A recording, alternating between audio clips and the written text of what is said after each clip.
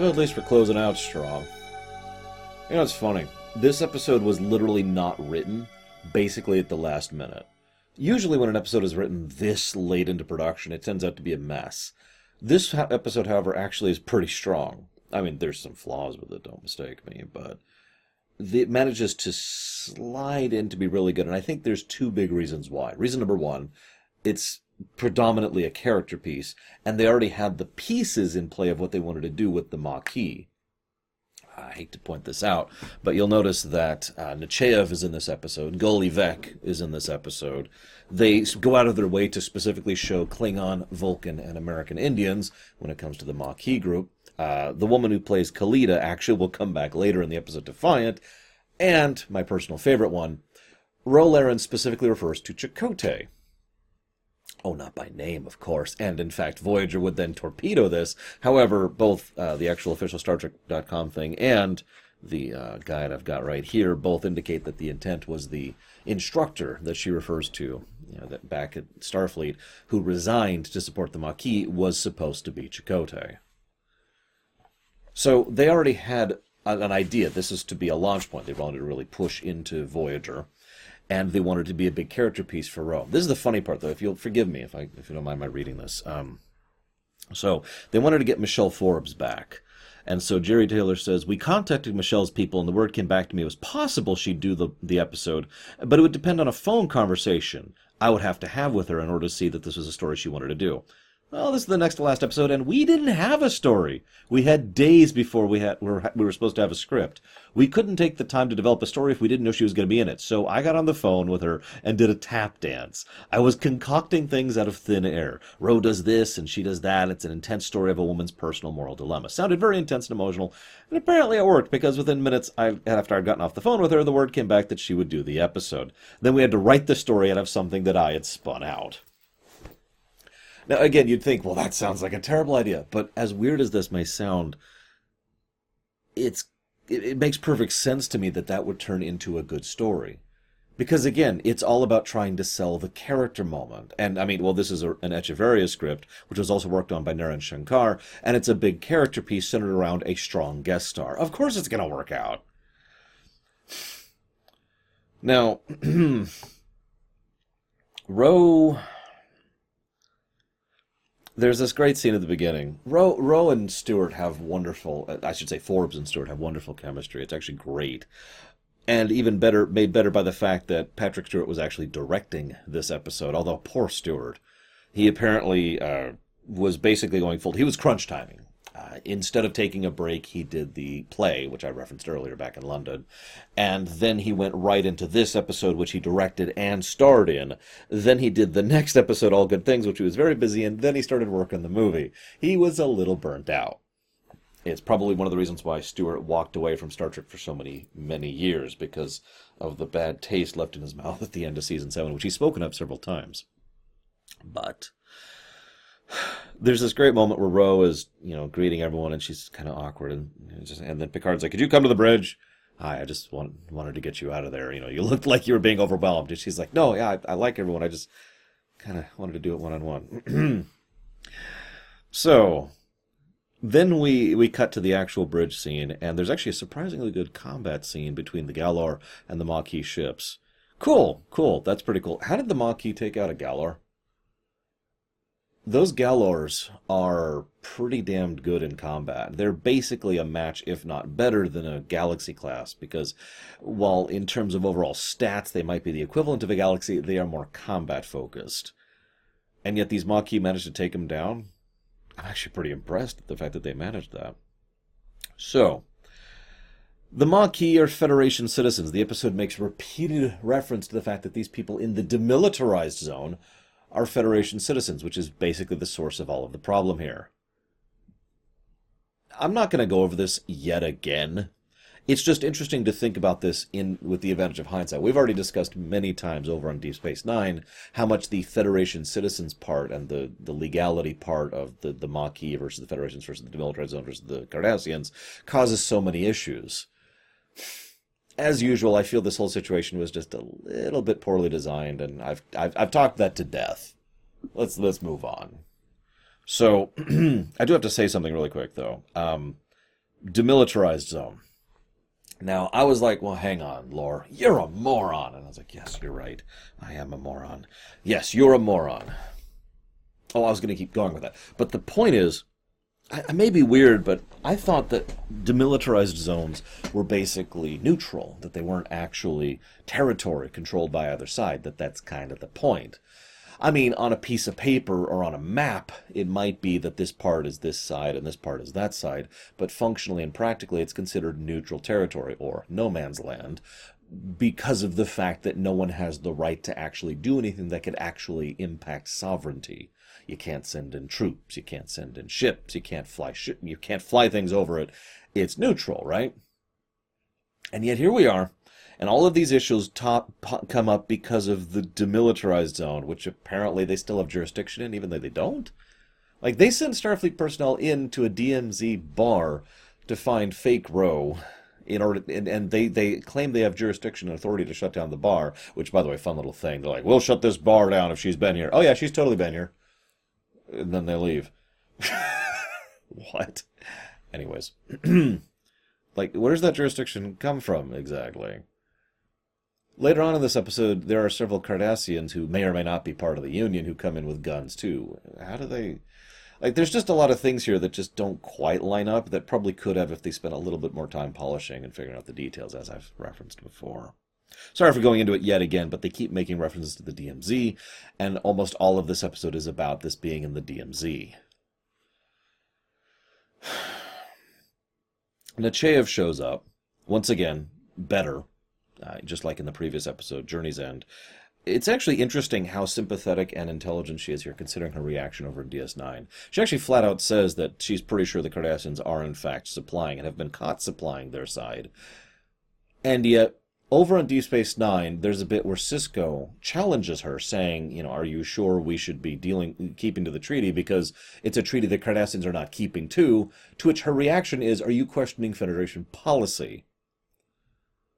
I have a feeling that this is actually a conflict of writers who were taking her in different directions, because these episodes all happened basically at the same time, real life's wise. You know, DS9's Maquis episodes were coming out while this stuff was coming out, so I can kind of see that.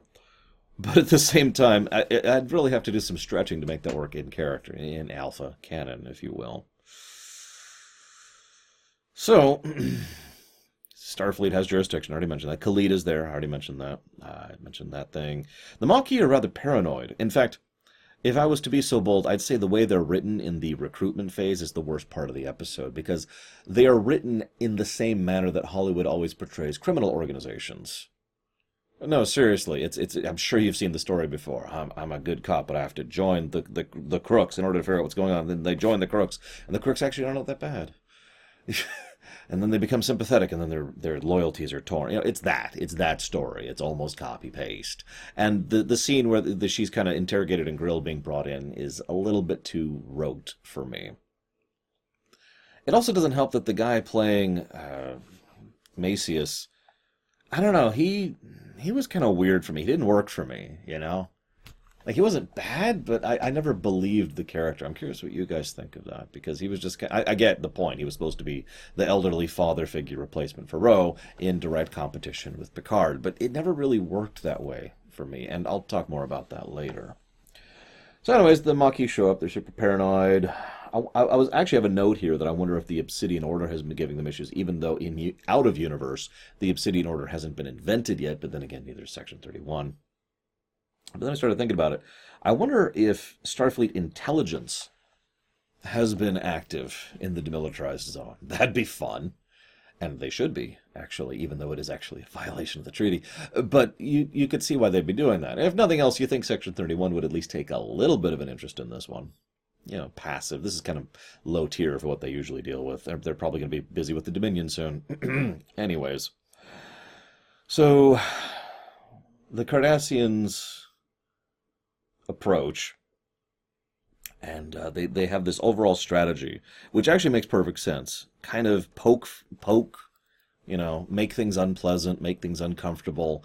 Don't really go completely over. Don't just straight up attack the place, because that would actually be a far more overt treaty violation, which would then give political sway to the Federation side against the Cardassians. And as we've established, especially over in DS9, the Cardassians really want this treaty just as much as the Feds do. They're both profiting from it, or at least the Cards are profiting from it. The Spoonhead, excuse me. Now, the reason I bring this up, though, is because all of this approach to make things unpleasant doesn't actually work. It's not actually going to get people to be like, screw this, I'm just going to go someplace else. It's just going to get people to dig their heels in. In fact, as I've mentioned before, the mere fact that these people are Federation citizens basically guarantees that this is going to drag out another Cardassian Federation conflict, and indeed would have done so if not for the fact that the Klingons, spoiler alert, decided to pound the ever-living crap out of the Cardassians. If it wasn't for that, the Maquis probably would have dragged the Federations into yet another war with the Cardassians. Just interesting to think about, but I'm sorry, I'm getting too much into political stuff. You don't care about that. What you really care about is that the Maquis are seen as sympathetic through the eyes of an individual, because that's the best way to see an organization. We, as human beings, tend to perceive things through the eyes of the individual anyways. You know, it's hard to think of a massive amalgamate blob as anything but a massive amalgamate blob. And then you see a person, you know, and it's like, oh, well, they're okay. And then they need medical supplies. Now, this is interesting to me, because why? They have replicators. Now, hang on. I'm going to headcanon a little bit here. I've always personally believed that there's different types and, let's say, qualities of replicators. That there's the really, really good, really precise, large-scale replicators, which they use for heavy construction. And those ones, they're so difficult and precise and functionally, there's so much. It's so difficult to make those that they only have so many of them for whatever reason. And so those are the ones that they use to make the really big, really precise, you know, those things can make basically anything, right?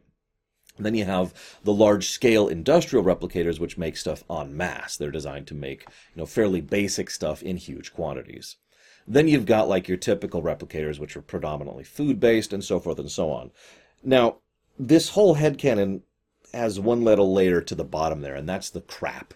Replicators. We'll just call them the civilian replicators, because, you know, you could see why civilian-grade replicators would be lower quality than military-grade, right? So the idea here is maybe they have civilian-grade replicators, which basically can't actually make, you know, health stuff, health packs, you know, medical supplies. Okay. That makes an extremely small amount of sense, right up until the fact that you remember that medical supplies are the kind of things that you'd think would actually be pretty high priority for a civilian-grade replicator. So no matter how you dice this is kind of a, huh?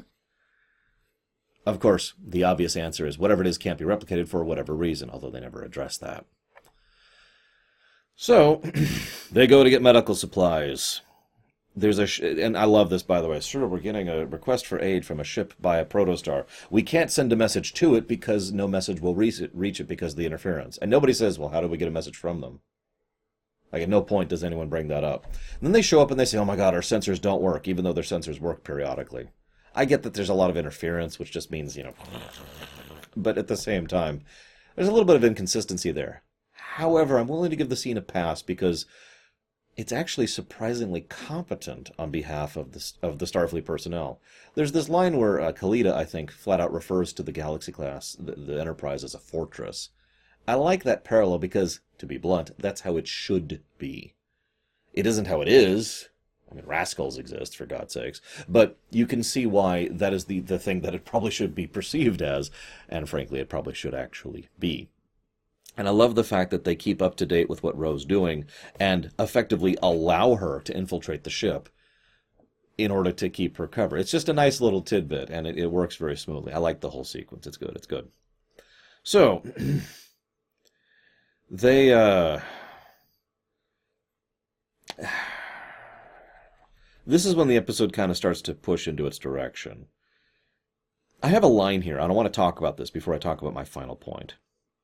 Actually, I have two things I want to talk about. The first is Ro gets worried because she's going to lead these people into a Federation trap.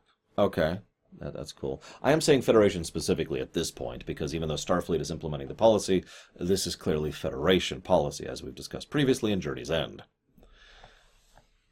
So the consequence here, and I don't mean to sound too dismissive, is that these Maquis are going to be taken to a five-star resort. I'm sorry, a Federation penal colony. We've seen Federation prisons. They're nice. I have literally been to expensive hotels that are not as good as Federation prisons. Now, I know, that's a variance of perspective since I live here and they live there, and for them, that's probably bad living. But it's hard to feel bad for the Maquis when the consequences for their terrible actions is going to be living comfortably the rest of their lives, being cared for by the state, effectively. Anyways, I'm not saying they should be punished more, by the way. That's not what I'm saying. It's just, so much of the thrust of the episode is on that axis of the punishment that they're going to receive, the trap they're setting for them, that I'm just sitting here going, okay, but what's the consequence? Well, they'll be captured. Yeah, okay. Next point. I mentioned earlier how the Cardassians would be smart not to do any overt action, which then immediately leads to several Cardassians actively opening fire in full view of everyone, which could be recorded or perceived or interviewed, or a dozen other methods to prove this. Frankly, if the Maquis were smart, what they would do would be to film the whole damn thing with a tricorder and then immediately broadcast that on open message to everyone, especially the Federation, which not only would shame the Cardassians, but give the Federation tons of ammunition to use diplomatically against the Cardassians. But, of course, no one's actually thinking that direction. They just start shooting back. I get it. I do. But it does show how the Maquis don't really have long-term thinking, which actually makes perfect sense, because if you're paying attention to the Maquis story arc, they kind of don't do anything or go anywhere up until...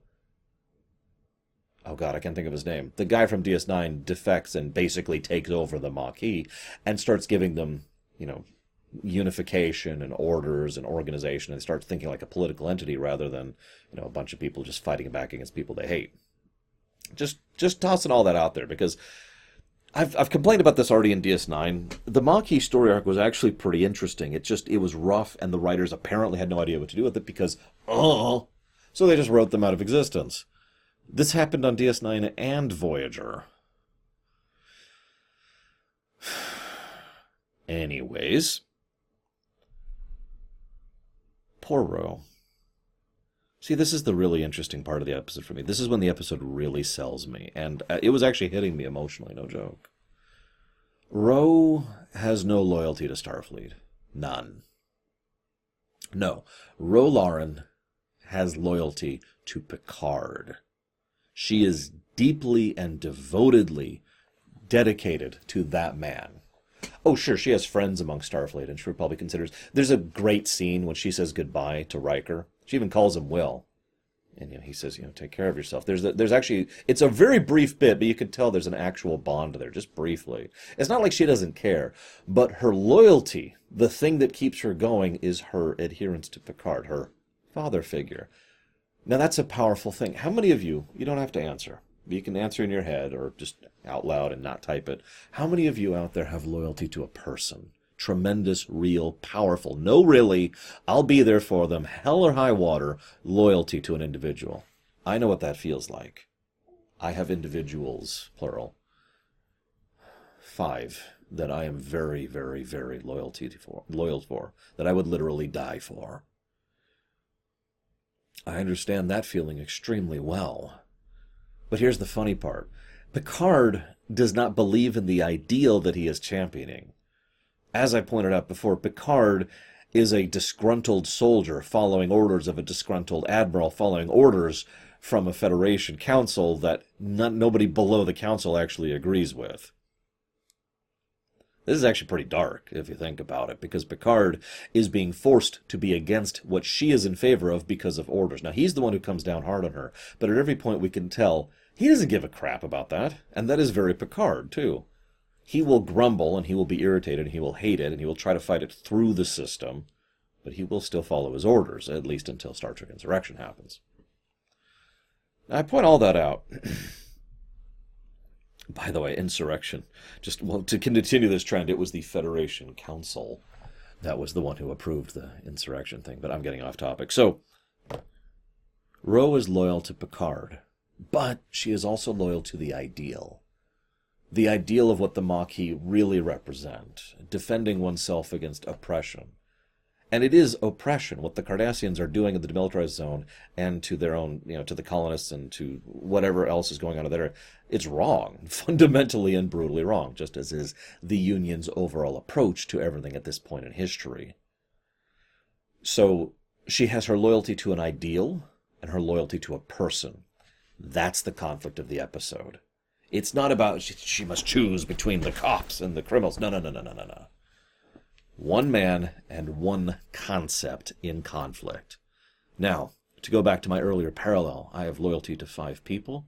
I also have loyalty to several ideals. I'm not sure what I would do if I had to pick. If I had to pick between something I truly believe in and someone I truly believe in. And that's the power of it. And credit to Forbes. She does an excellent job portraying someone who's basically being shredded emotionally over all of this.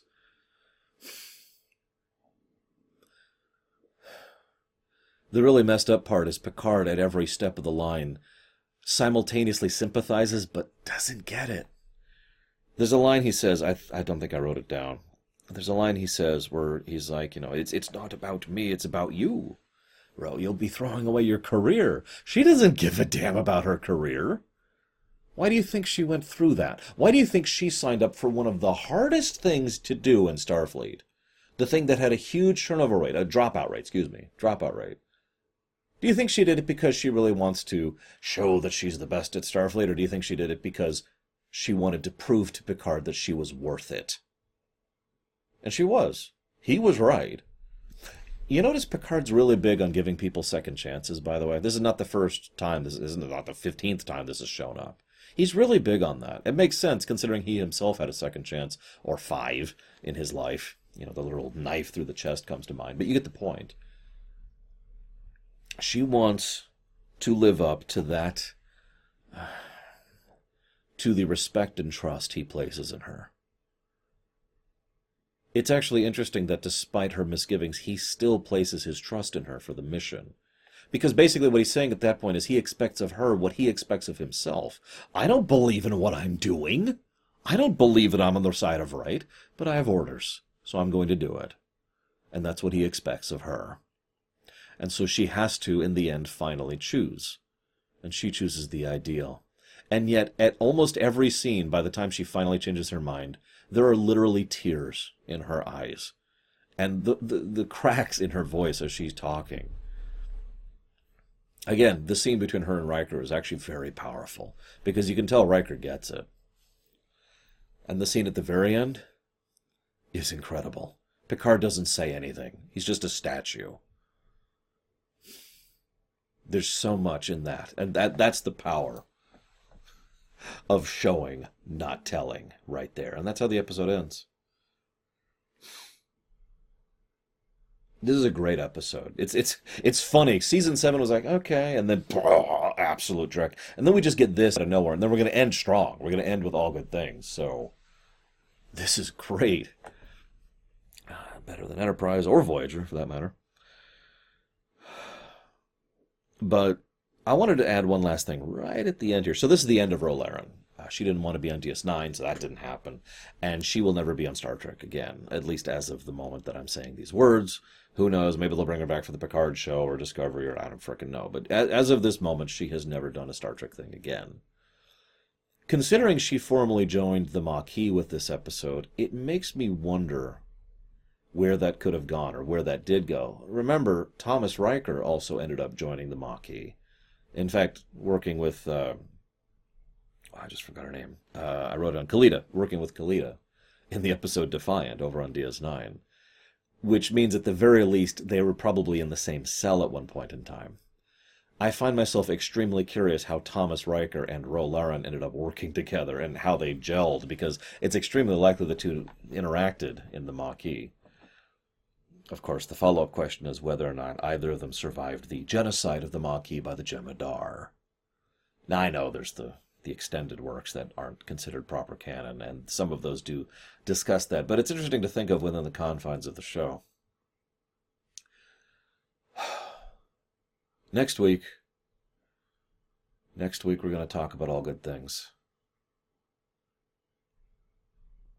It's been a long trip, guys. I hope you'll finish it with me. See you next week.